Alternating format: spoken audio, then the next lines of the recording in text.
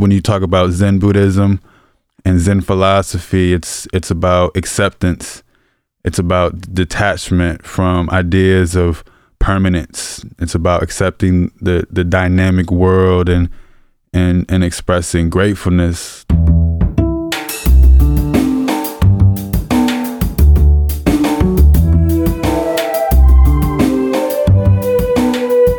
This is Champagne is Also a Band podcast. One songwriter, one song. I'm Sven, your host for a journey into the music of Champaign-Urbana. Recorded in the Blue Box studio with a songwriter from the Champaign-Urbana music scene, past or present. Champagne is Also a Band podcast is proud to be a part of the Champagne Showers podcast network.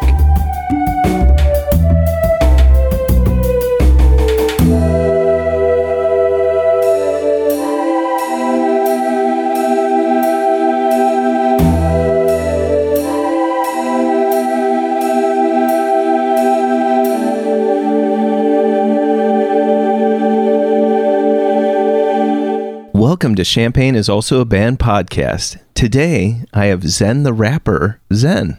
Welcome to the show.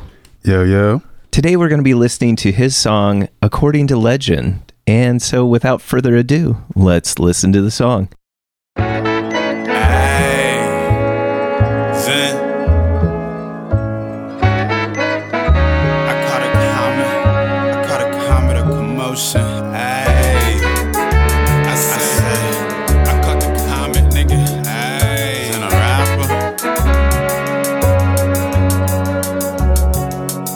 Caught a comet of commotion, ain't the island with the ocean. If I had to rate the Bible, it's like 4th or 5th. I came back like the Phoenix did, I'm over with Smith. I'm so cajoling with my pen, approaching the cliff like mountaintop. Spoke to the kid, I'm out the box. On this one way to heaven, my shout Shabbat for a loan from the Reverend. In Babylon, you gotta roam to the west, so I'm down like Rome. I just know it's for better, I made the clouds my home. Finna blow like the weather, if you need me look up. We finna take this shit higher, put your nose in the nexus. I saw the chariots on fire, that shit convinced me it's heaven. I spent 11 assessments, it's so gregarious. They couldn't help but inspect it, now they can't help but respect it. But it's my letter to never, so they can never expect it. They dug me up and found Rosetta collections. Grave diggers found the devil's possessions. No, I'm stretching my blessings, I keep it zen. I can't stress on perfections, I let them vent like I owed them a sweater. But in the end, I just know that I'm better. I'm in the wind, I'm finna blow like the weather. Said this my letter to never. They dug me up and found Rosetta collections. I keep it zen, I can't stress them.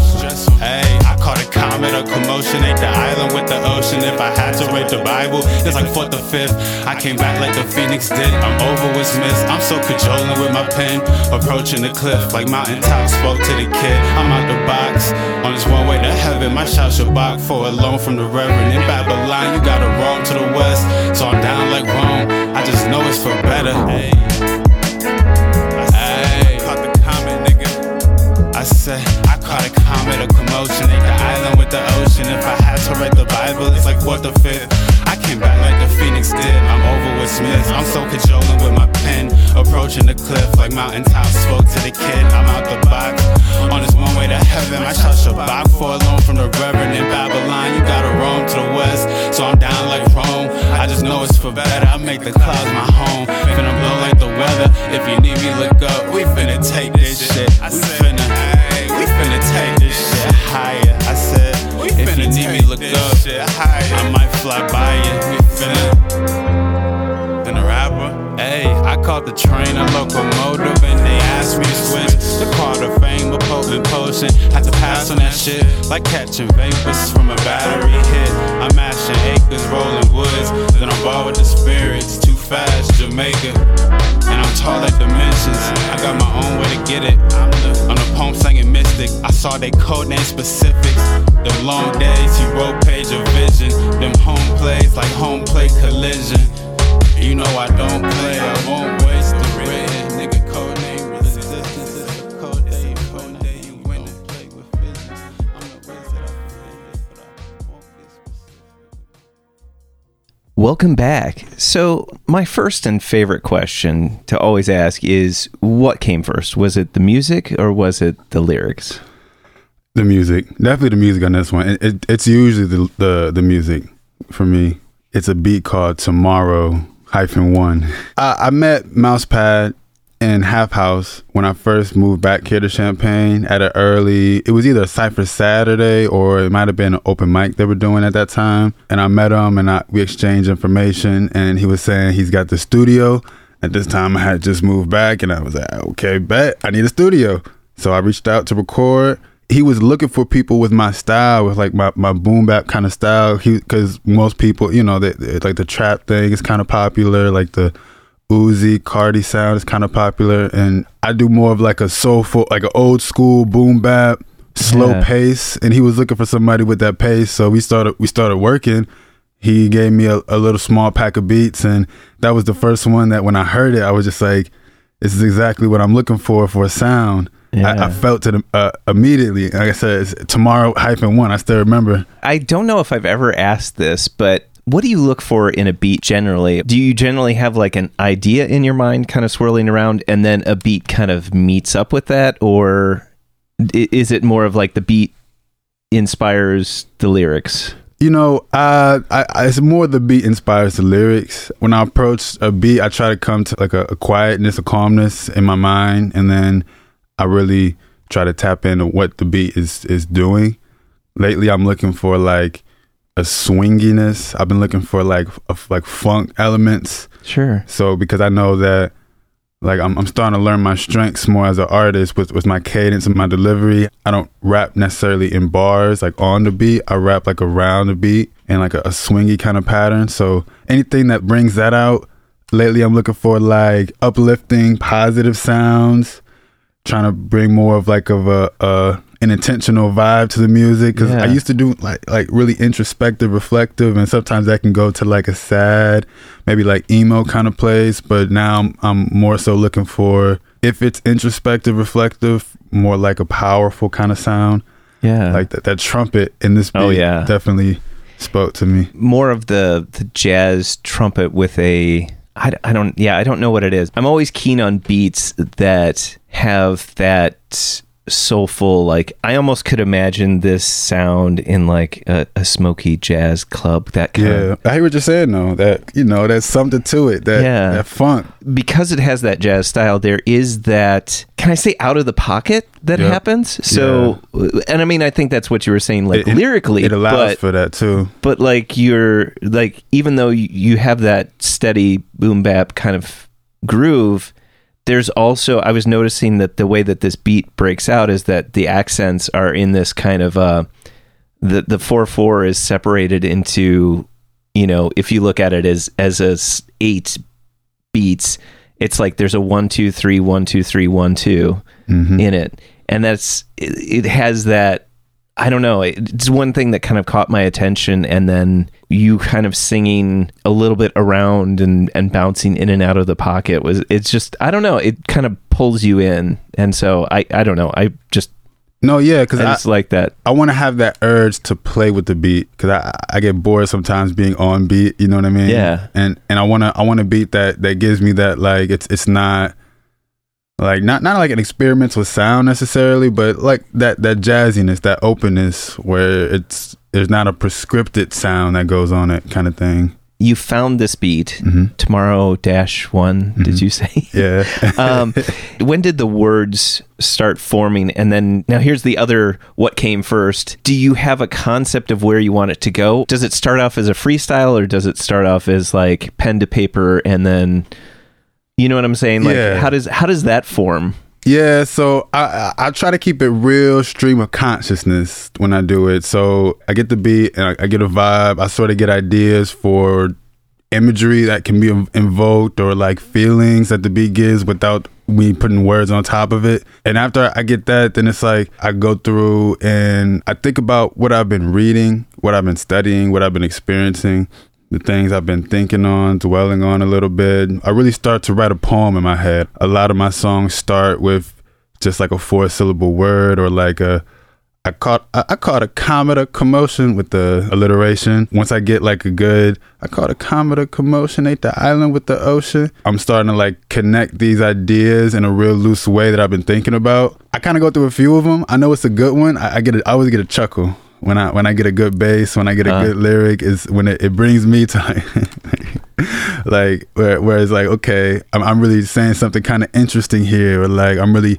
saying, I try to say things in an ambitious way where you might say it's meaningless, but that's just because it has so much meaning to it, or such a specific kind of meaning. It's just packed with almost too much meaning. Yeah, right. Like, yeah, exactly. Multi-interpretations, which it's always like, what is he even talking about? That. And that's what makes me laugh. Where it's like, was that the first line, the comet of commotion? I mean, I caught a comet of commotion. You started off with that as a lead-in to the rest of the lyrics, or yeah. And I caught a comet of commotion. What that refers to, it refers to like a little bit of my YouTube shorts on ancient apocalyptic history and some conspiracy. But then also, I read and I study very seriously about history and ancient cosmic religions and things like that. When I say I caught a comet of commotion, it's supposed to invoke imagery of a comet. I don't know if people have seen Ancient Apocalypse by Graham Hancock on Netflix.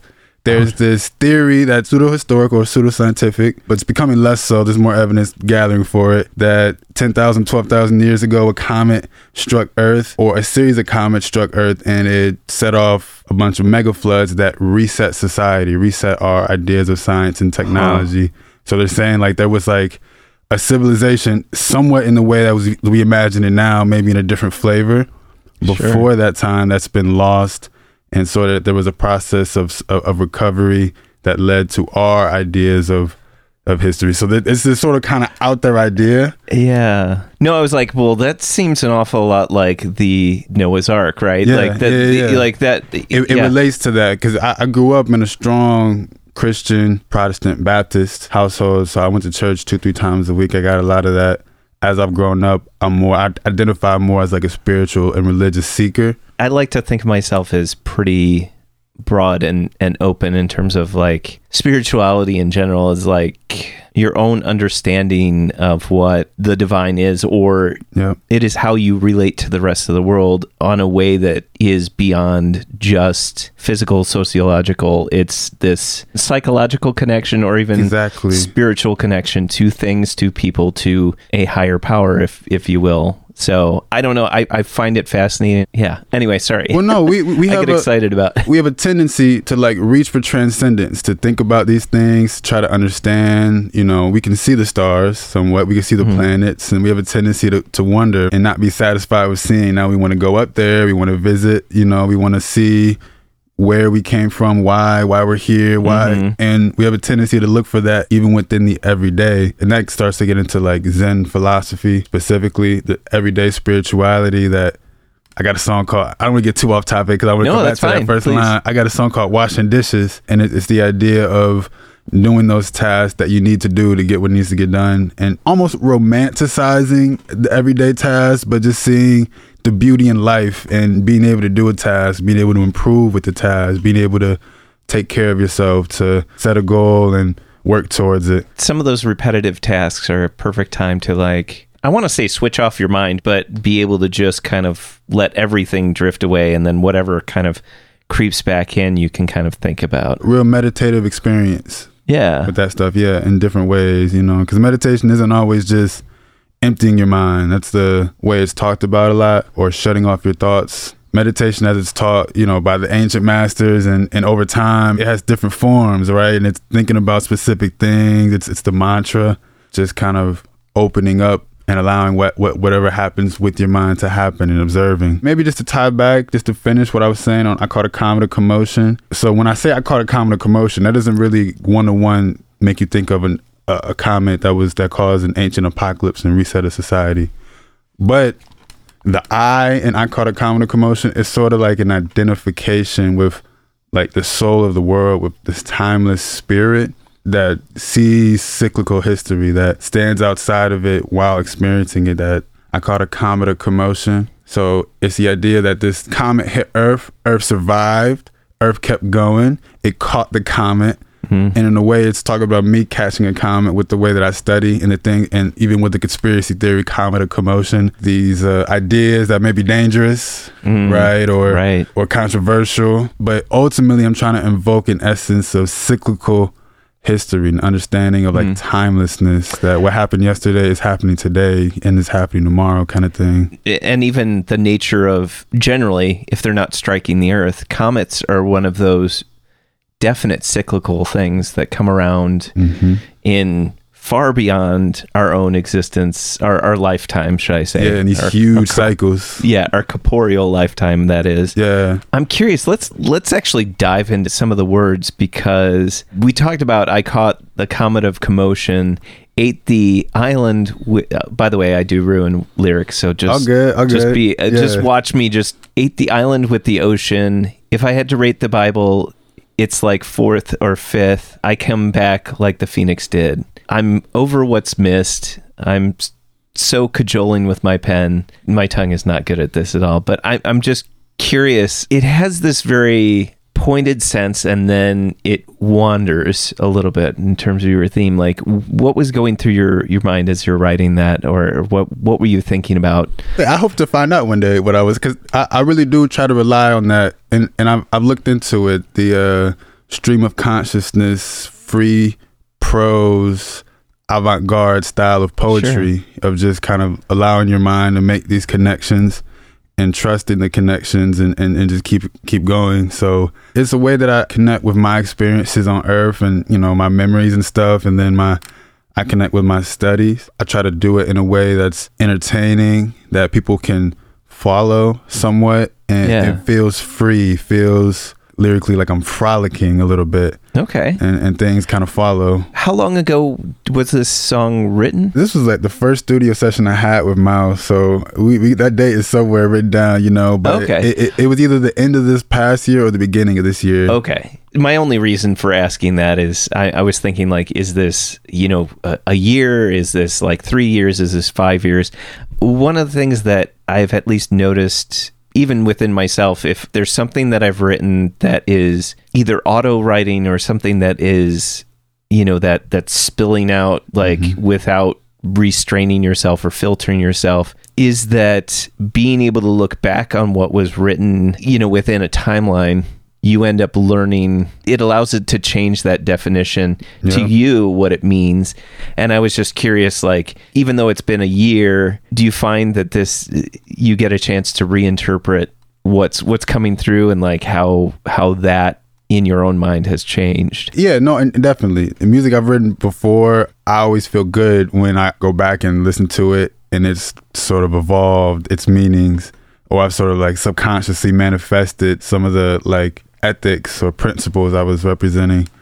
With this song, when I go back and listen to it now, right now in my life and in my career, I'm sort of shifting towards a focus to scholarship, because I've been out of school since 2019, 4 or 5 years. During that time, I spent a lot of time reading books. I was Zen before I was ZENtheRapper. It wasn't that much of a difference, but I named myself Zen as a conversation with myself, a commitment to defining my own spirituality and searching and studying. I was always, growing up, a good student in school, known to be smart or intelligent. And I had sort of some traumatic experiences right before I began rapping, and this was my way of saying, this is how I resolve to risk sounding arrogant, my torturous genius, right? With a way I can be productive and useful to the world, in a way I can still satisfy my own, you know, desires for expression. Right. And it was all that coming together. You know, it's interesting to think about, you know, your own...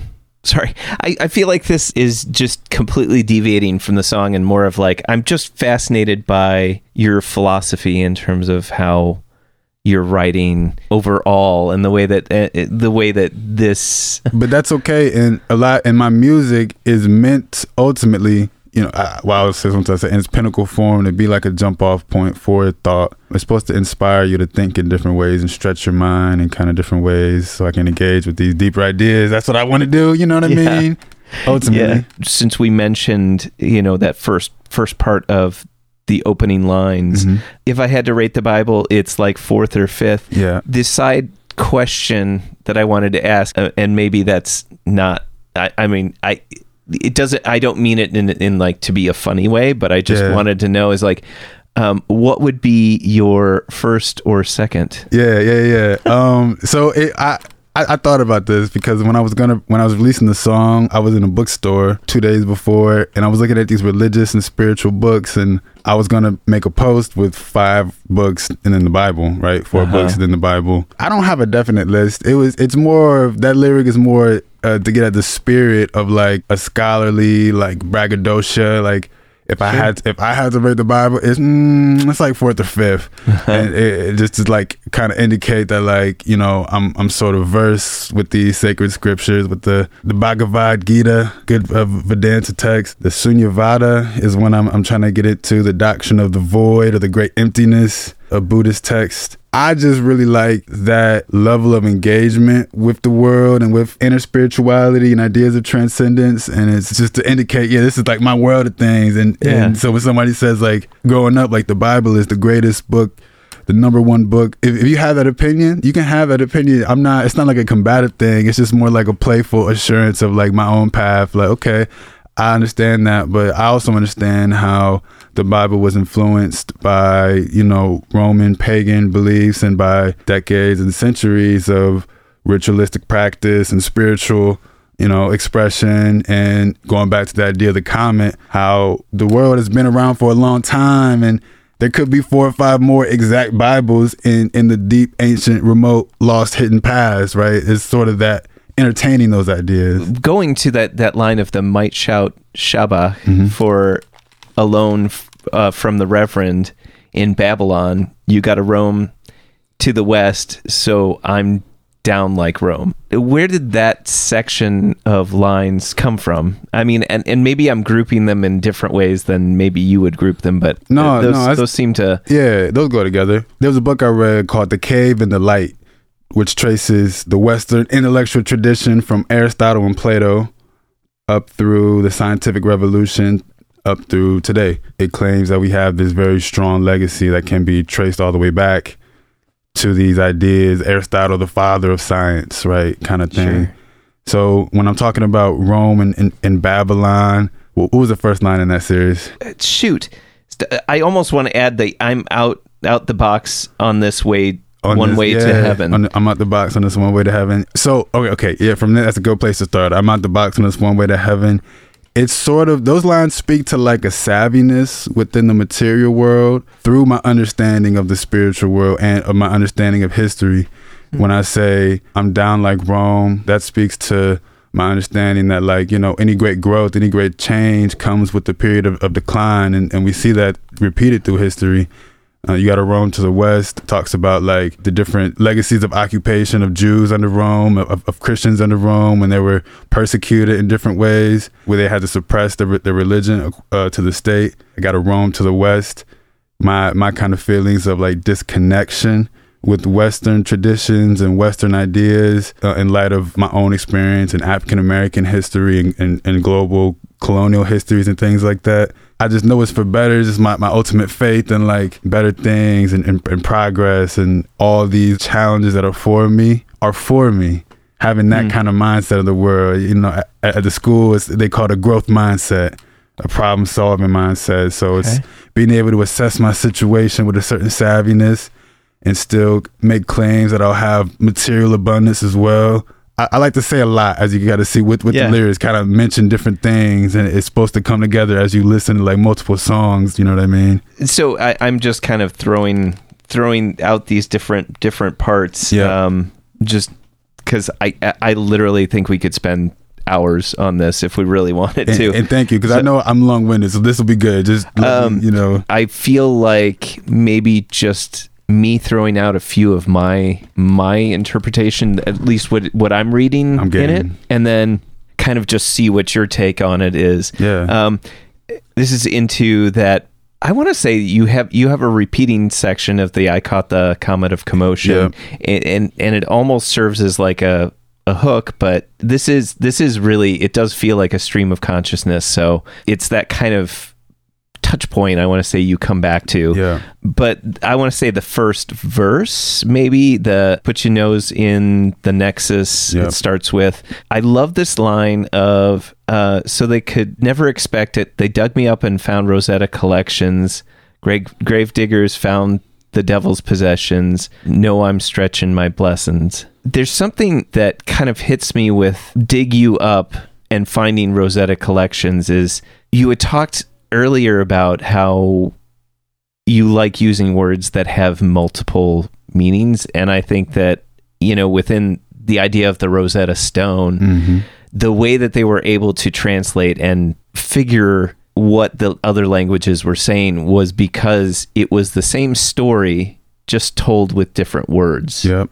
That's how I was thinking of. And also just the whole that they dig you up as if you've been buried or hidden away, to be found some other time, perhaps in much the same way as like when we create something, we never know our full impact. And then it's always like the fame or even the understanding of something always seems to land after a person dies and is gone or dead and buried. So I was thinking about that little, it's kind of like this weird capsule that you created with just those few lines. Like but I was curious what you were thinking about in terms of that section. I've used it before in some lyrics, and I'll probably use it again in some lyrics. The metaphor of like of Shakespeare, the bard, the poor man during his life, and now he's studied and revered around the world, right? Right. Sort of greatness that's discovered or revealed later or understood later. Yeah. And sort of having a peace with that. Like if that is my route, like a lot of things when you talk about Zen Buddhism and Zen philosophy, it's about acceptance. It's about detachment from ideas of permanence. It's about accepting the dynamic world and expressing gratefulness. And a lot of times it gets misinterpreted as like a defeatist kind of philosophy. But that's just because there's a tension between Eastern philosophies and Western philosophies because they have different grounds, different linguistic, metaphysical grounds of understanding, different foundations by which they craft their theories and things. So it's less of a defeatist philosophy and more of a philosophy of wisdom, of understanding. With those lines in particular, the line that I always like, because this is another reason why I like, if I had to rate the Bible, it's like 4th to 5th. They dug me up and found Rosetta Collections. Grave diggers found the devil's possessions. I like that line because I feel like the type of lyricist I am, the type of rapper I am, the more like traditionally religious people who listen, they kind of have that half of an ear out for like the satanic references, you know what I mean? For the for the evil, occult kind of vibe. And when I say grave diggers found the devil's possession, the way that works and the way that makes me laugh is like grave diggers are people who are looking for serious or negative things. They're digging for grave things.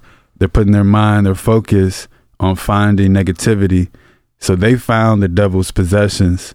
But, people who were looking for greatness, who had their mind open, they found something in the dirt, because these orthodox traditional ideas might have you think this thing, this tablet that was found in the dirt, maybe the devil's possession may come from Sheol, may come from hell, right? But that's based on their perspective. It's a recovery to myself of the validity and the ultimate, in my mind, holiness, righteousness of what I'm doing. Like, people will misinterpret it. I have to be okay with that. I can't worry about the results. I got to stay diligently focused on the process, even though I'm aware of possible results. I'm so cajoling with my pen, approaching the cliff like mountaintops spoke to the kid. I'm out the box, and that leads into on this one way to heaven. And then the might shout Shabbat for a loan from the Reverend. I wanted to add the line of I'm over what's missed. Yeah, I'm so cajoling with my pen. I'm over what's missed. I feel like maybe interpretations will definitely be different on the I'm over what's missed, because in my mind, I'm just like, oh, I'm so over about, I think about, FOMO is such a big thing, the fear of missing out. But I'm just like, I'm so over about worrying about missing something, because I'm just like, I need to let myself actually be okay with just not having to be involved in everything. And so to me, sorry that I forgot about that line when I started reading the other one, and I'm just like, oh, I love that. I just love that line because I'm over that. Yeah, it's sort of like a lot of what I try to do is like an anti-anxiety, not prescription, not pill, but like, you know, it's like a part of the minor mood, anxiety and depression. So I came back like the Phoenix did. The Phoenix is the idea of like resurrected from the ashes. So this is like the cyclical world. I came back, and it's this idea of me having this information in my head and still being able to live in the present moment. I'm over with Smiths. I'm not worried about like having even that anxiety about the past. Like, okay, what really happened? What was the real story? What was the real truth? And it's like things happen. We're here now. We can still study it without being, overly obsessive. Right. It even unlocked a little bit more of the, like, what you're referring to in terms of what was missed is like history in general. Because all we have is we can only look back on evidence or writings or things that other people before us have left. Yeah. Yeah. We have a collective memory, which is, even our own memory isn't really accurate for our lifetime. You know what I mean? Right. So that's all we really have. There's this idea that there's no such thing. It's kind of like aggressive language, right? There's no such thing as the past. There's no such thing as the future. All we have is the present. Right. Like I said, it's a bit of a harsh way to say it, maybe, but it's an interesting idea that all we really have is the manuscripts, what they remembered to write, what lasted through the changes of soil and, buildings or whatever. I'm so cajoling with my pen, approaching the cliff like mountaintops spoke to the kid. That's like the Moses imagery. Okay. I wasn't exactly sure what my brain was telling me about that. When you approach a cliff and then even mountaintops, that's an opportunity to be able to go out and see more than you can actually, like, your brain can actually interpret or put together. It's almost like that idea of looking out to the stars, that you could see them, but you really can't. Yeah, like taking in the whole picture. I'm out the box, so you're out of those constraints. This is exciting me. This is kind of why I write in the loose way that I write, because I want people to be able to have a dynamic understanding of the lyrics. It'll hit them differently according to what they're going through and according to where they are in their maturation process or in their understanding of themselves as a person or of me as an artist and what that means for them. So there's no kind of wrong interpretation. The point is that it's supposed to be rich for interpretation. I'm curious, what is your favorite part of this song? I like the Phoenix line. That line, I like it a lot because that's sort of like the Rorschach test, like for a listener. Like, 'cause I make music, just the stuff I study is kind of like deep and, it's involved. Like, I have a degree in history and I kind of kept going after that sort of thing. But I'm not an academic in a traditional sense. I'm not in a grad school program, so it's maybe hard for people to gauge like my level of understanding or whatever of these topics. But that line, it really, with the least amount of words, points to this idea of a cyclical past, of like this Indian idea of kalpas, of great years, of these incomprehensible amounts of time that have passed and that have the mythical past, the stories of Odysseus and the Greek and Roman mythical history, the idea that, hey, maybe that's not all just imagination, right? Or if it is, it's a legacy of a certain kind of imagination. I came back like the Phoenix did. I'm over with Smiths.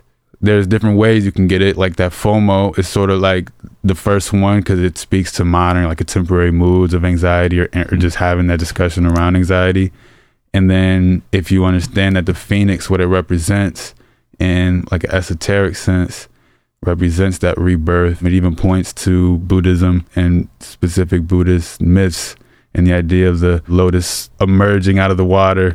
And it sort of points to all those without being preachy. That's my thing. I want to point to these concepts that I think are really interesting and exciting, and people should be talking about or whatever, but like maybe aren't as popular. And I want to point to them in a way that's illusionary, that people can then kind of pick up and say, well, I want to maybe figure this out for myself a little bit more. Yeah. I mean, I don't think illusionary is a word, but I meant to say it as You know what I mean? No, I got it, and actually, I was sure that was that was a word. Someone was looking right now. Hopefully. Check for us. All right, somebody tweet at me and tell me if that. No, they never do. I do like that word though. Illusionary. I hope it's a word. Yeah, well, it's gotta be. I really don't mind if it's not, because as long as you understand what I'm trying to say when I say it in the context, then it's a word enough, right? I mean, Shakespeare did that all the time. Just threw words together. That's the development of language, right? I want to ask this. This last question is like, why did you want to pick this as your favorite song that you wanted to talk about today? I have a lot of songs that I've written that I like.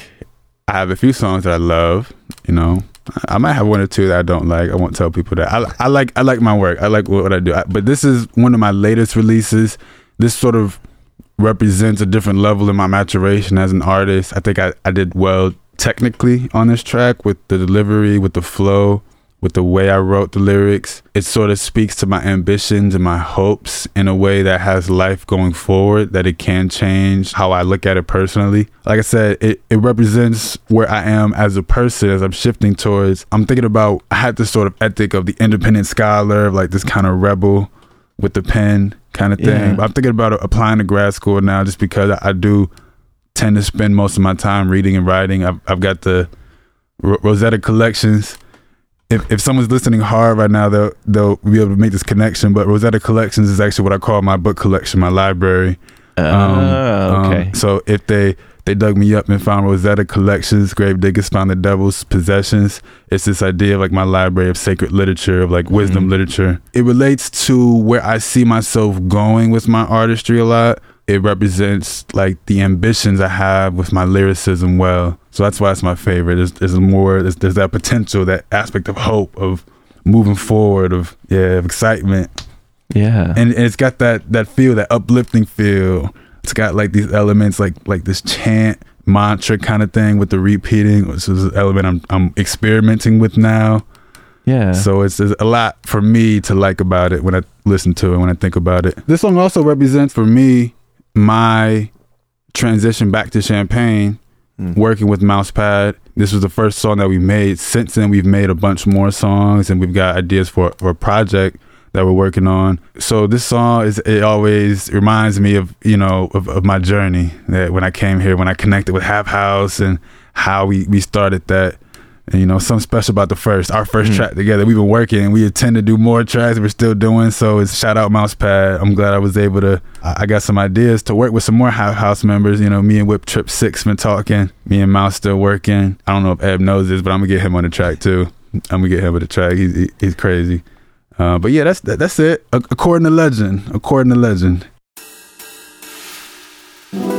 Champagne is also a band podcast is proud to support Jubilee Cafe. Jubilee Cafe is a free weekly meal program at Community United Church of Christ, 805 South 6th Street in Champaign, Illinois. Jubilee Cafe serves a home-cooked meal from 5 to 6:30 each Monday. Their mission is to feed hungry people by cooking healthy, delicious meals and by serving their guests restaurant-style with servers waiting on tables. Jubilee Cafe is open to anyone who cares to eat with them. Because food insecurity among students is so high, they serve students as well as others in and around the Champaign-Urbana community who struggle with hunger. Meals are free to all and will be served each Monday evening, located in the accessible lower level of the building at 6th and Daniel Streets in Champaign. For more information on the meal or how to volunteer, go to the Jubilee Cafe CUCC Facebook page or email them at jubilee.cafe@community-ucc.org. That's jubilee.cafe@community-ucc.org.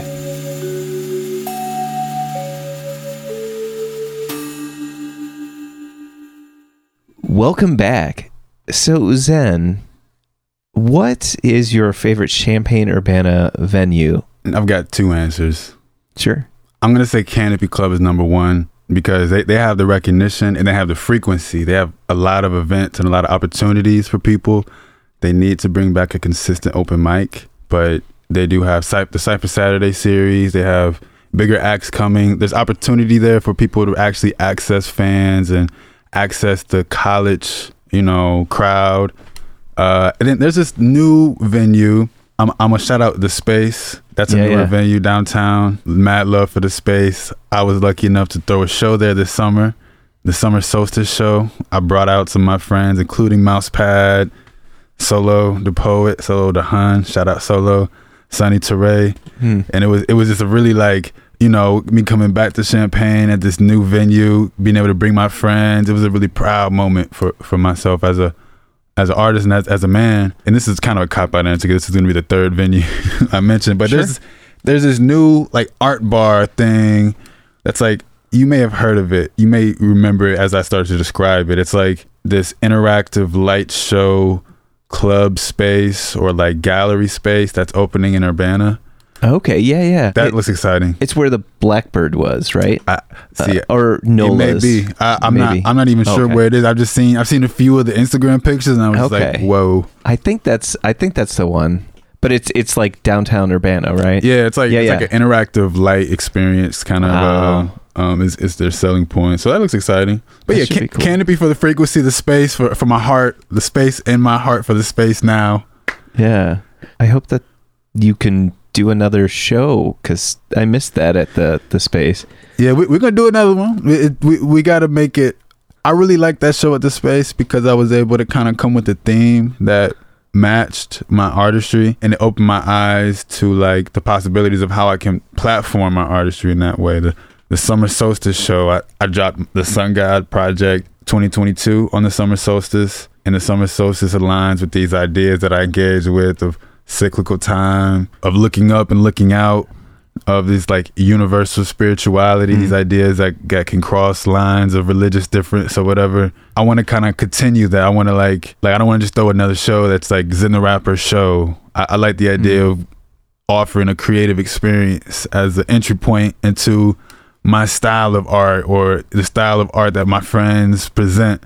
I mean, the Space hasn't been around a full year, and so I'm kind of curious one thing, I can't wait for their food to continue, their food continues to evolve, and so hopefully their music, the music at the venue continues to evolve too, and I think that's going to be really exciting. They got their fingers on the pulse. They change their food up often. It's always good. They're always kind of trying new things with how they present their menu and different acts. Another proud kind of thing, I was the first hip-hop show that was there, and we had talks about how they want to showcase a wider variety of music talent in Champaign because there is that variety available. It's just there's sort of they talked about they had a lot of indie bands, a lot of punk rock kind of sounds, and I learned a little bit about the scene from my conversations with them. There's something that as if this is some big secret, that I love about Champaign-Urbana is the diversity of available musicians. The one thing that I don't like about Champaign-Urbana is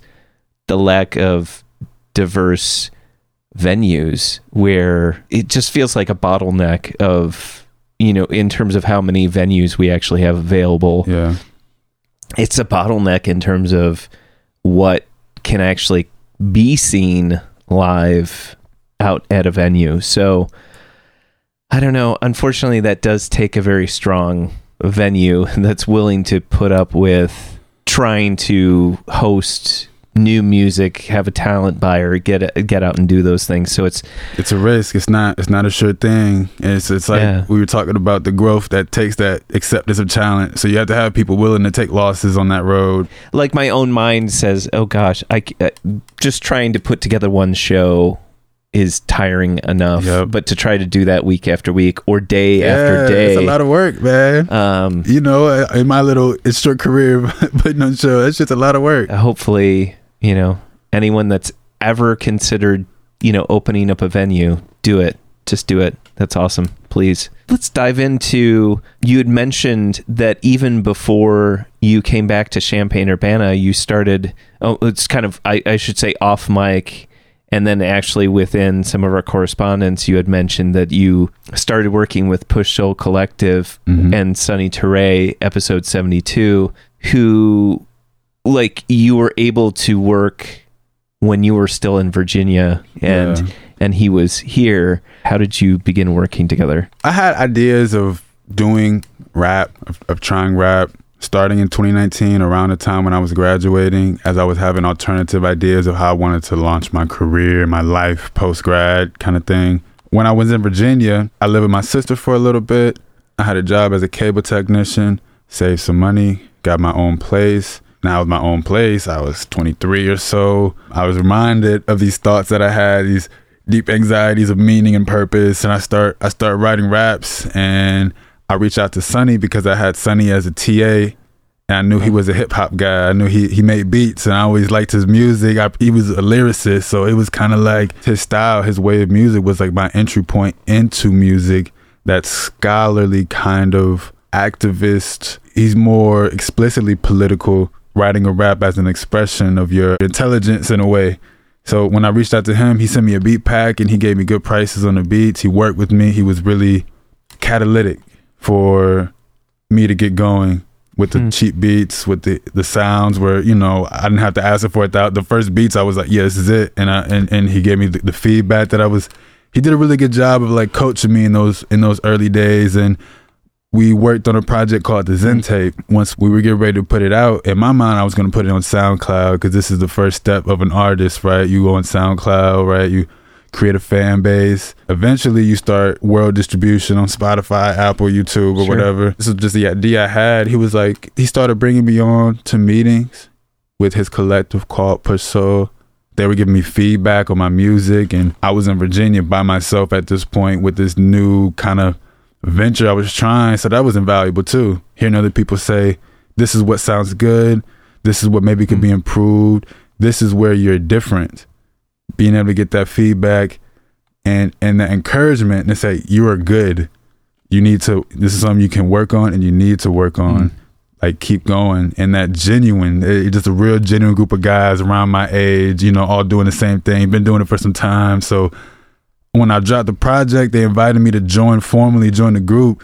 And I was a formal member of the group for about a year, maybe 2 years. It's a little fuzzy now. I've since moved on my formal membership, but I still got love for everybody in the group. When you talk about artist development, man, we had weekly meetings that were 3 to 4 hours long at times, every Monday, where we're checking in, we're giving accountability.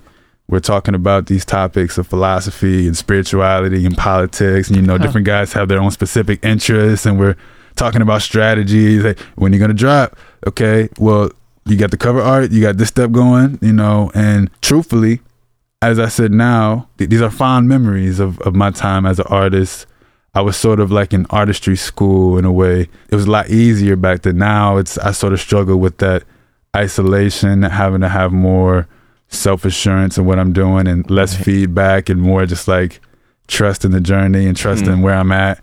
So, you know, I miss the tightness that we used to have, but it was sort of a necessary step to disconnect formally. But that was artist boot camp, man. For my first couple of years, I really was molded, was fueled, was carved into an artist through that process. Even being able to offer someone maybe constructive criticism, you get the opportunity to grow as well. Like, these are the things that are good. Why are those things that are good? Then you get to reevaluate how they're good in your own work. I don't know. Yeah, I think collaboration is just key.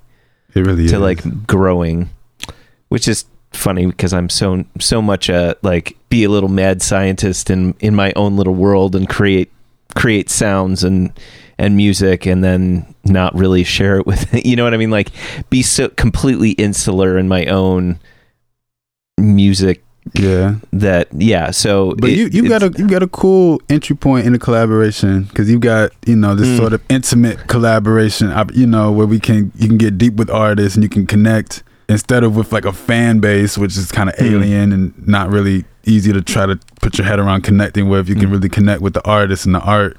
So I think you have somewhat of an enviable position. I feel like this kind of leads into the main question of this section, which is, you know, what makes a good music community? You know, when I started making music, I was in Virginia. I was working with Sonny Terray, who was the lead man of the group. It was really not like a figurehead leadership kind of organization, but he was that voice. Also worked with the members who were in Florida, New York, Chicago, California. So we did the Zoom thing. But in Virginia, I love that scene because there was a real opportunity for artists and musicians to grow outside, to get out of their basements, to perform, to fail publicly, to succeed publicly.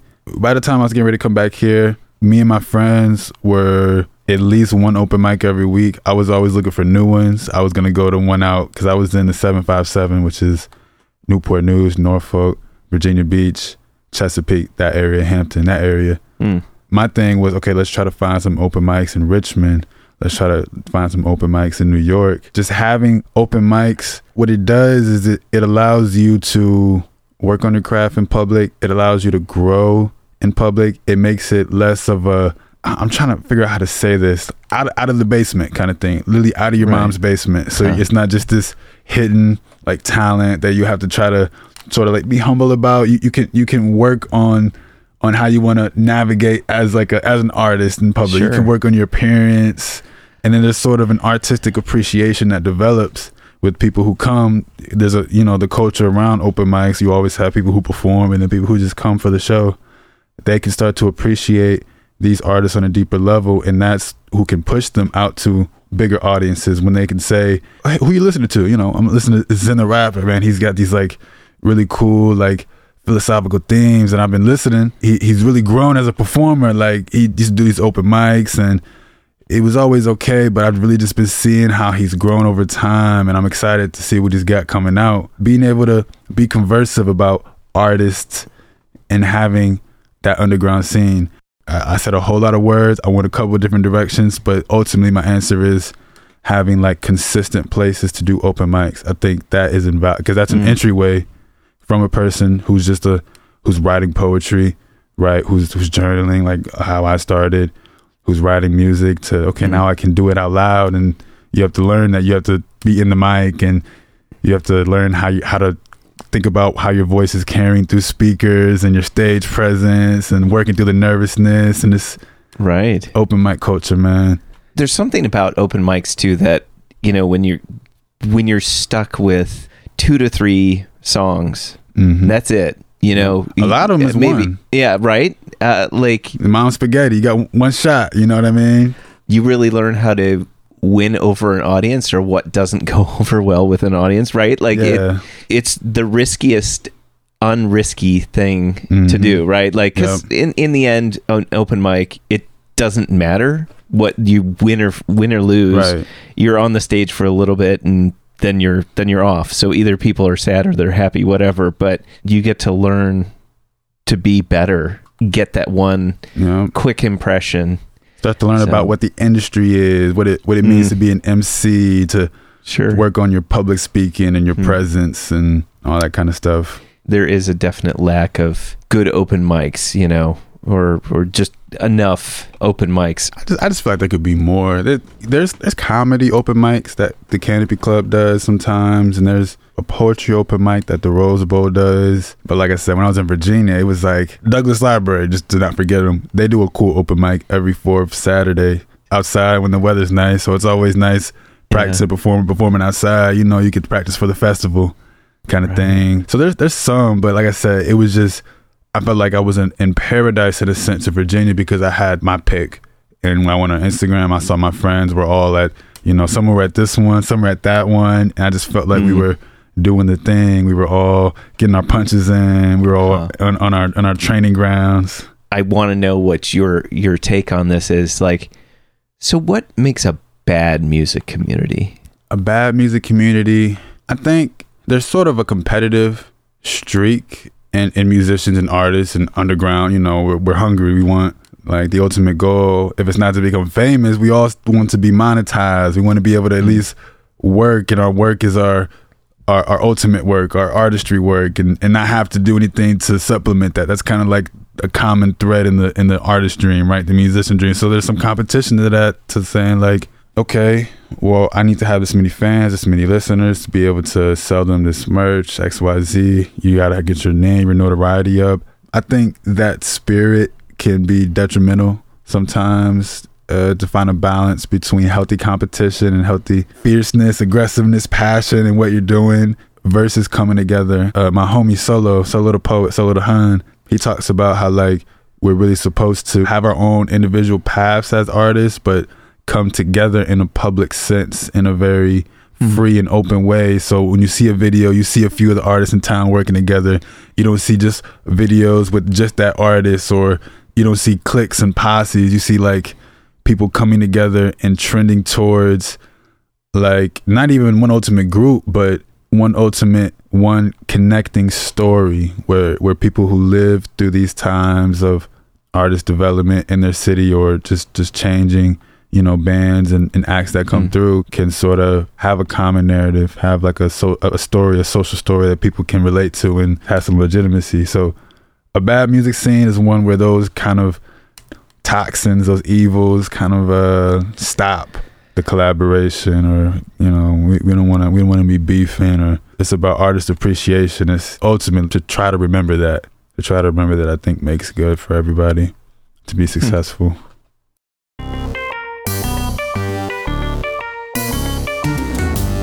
Champaign is Also a Band podcast is proud to support Exile on Main Street.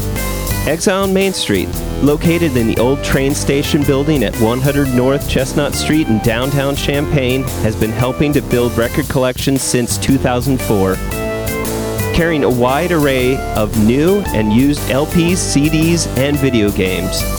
Exile on Main Street has something for just about any music enthusiast and old school gaming devotee. Exile also hosts regular free live music shows on its stage, so be sure to check out their Facebook, Instagram, and Twitter pages for the up-to-date details on the next upcoming event.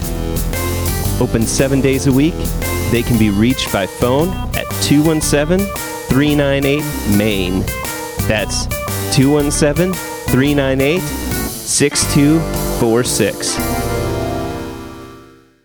Welcome back. So, Zen, what is your favorite non-musical thing or things? I'm glad you asked.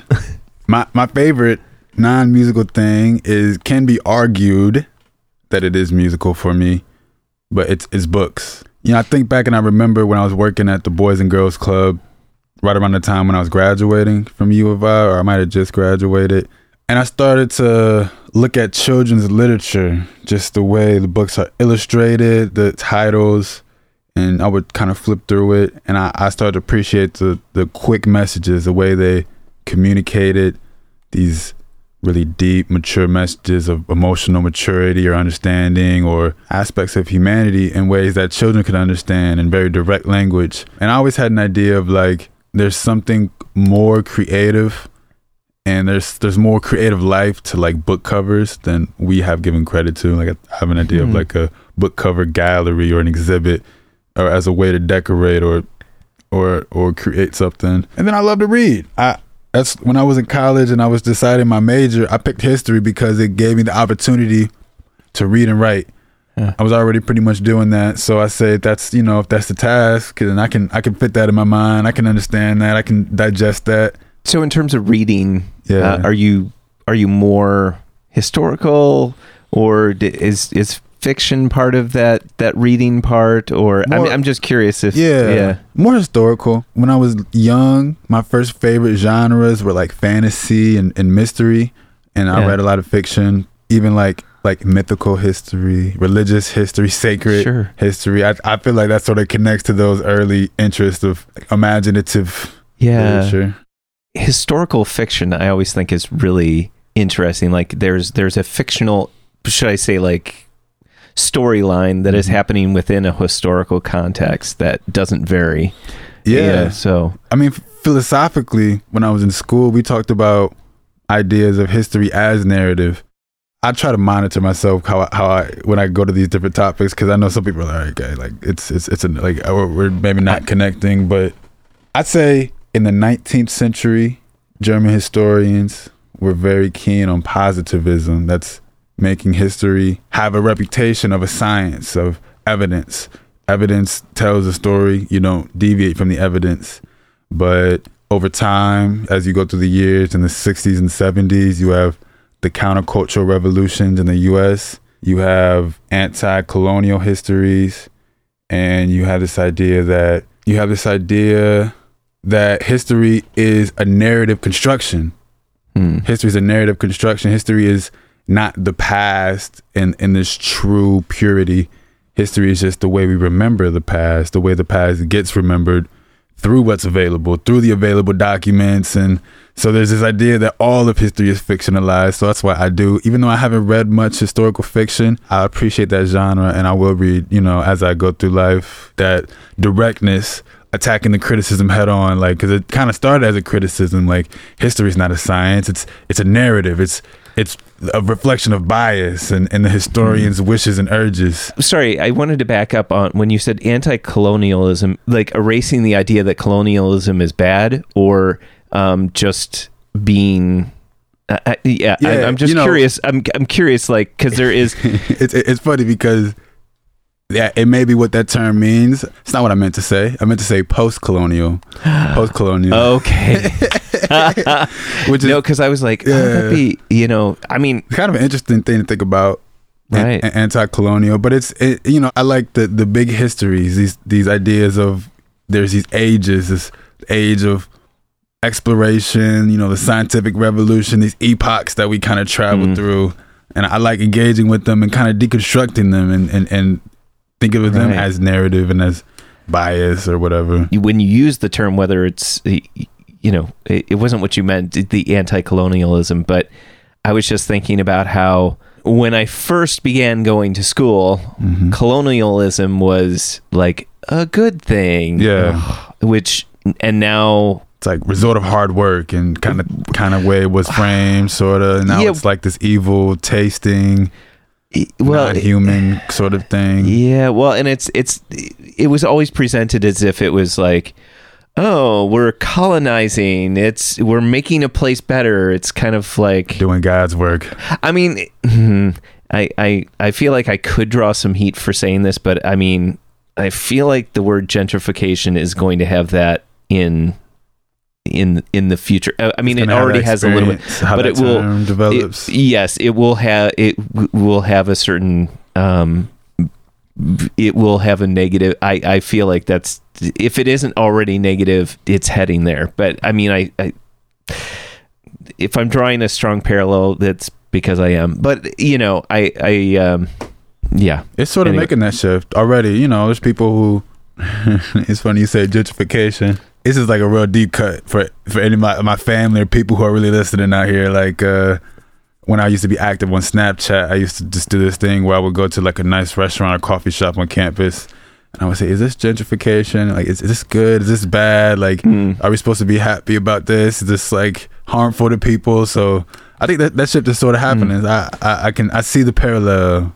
Our own language, as it shifts, and the way that we interpret certain words, as if that isn't part of our own confirmation bias in some ways too. Is, either we hold on to that word as meaning something good, or we accept the overall societal change that, hey, this is just the way it is now. Yeah, kind of. Yeah. Do you have a favorite book, or what are you really into these days? Do I have a favorite book? I have books that I remember. I have a few memorable books. I mentioned The Cave in the Light. That was a book that sort of sticks out in my memory as like an idea I want to engage with and keep coming back to and keep kind of refining and bouncing its ideas with other books. There's another book, A Short History of the World. This is when I was naming myself Zen. I read this book, A Short History of the World, and I actually didn't like the book ultimately. When I finished it, I thought it was incredibly Eurocentric, and I thought it treated the story of exploration and colonialism as the narrative of world history in a way that it didn't taste good to me. I didn't like it for that reason. But in this book, that's when I encountered the word Zen, the idea of Zen philosophy, reading about the Taoist sages, the Buddhist, the Hindu sages, in the context of the axial age, or this age where period of like 1,000 years or so, where all the religions sort of got their figureheads or their main prophets, their main scriptures. So that book is The Little History of the World. Even though I didn't like it, that's where I kind of, the takeaway was I'm going to start going by Zen after reading that, just because of my identification with that story of the sages and that sort of that character that was like became my rap character at the time. Just to kind of cap that answer off, lately I've been reading more explicitly about Buddhism, Vedanta, Zen, Taoism. I'm considering going to school to study these topics as a scholar specifically.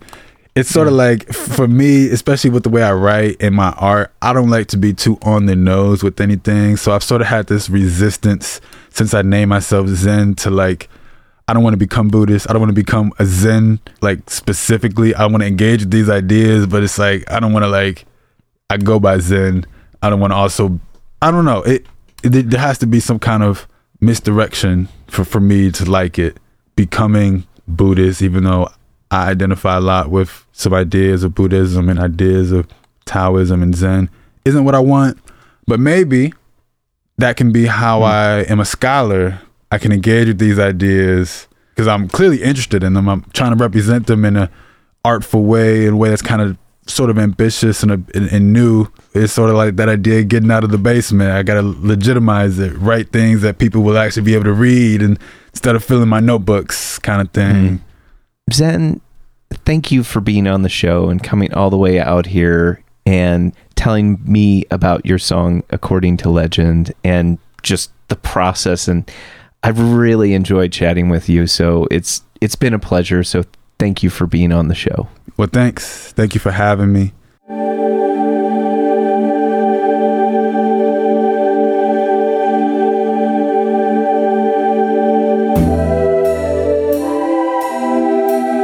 Thank you for listening to Champagne is Also a Band podcast. This is ZENtheRapper reminding you, great music is out there. Go find it where you live.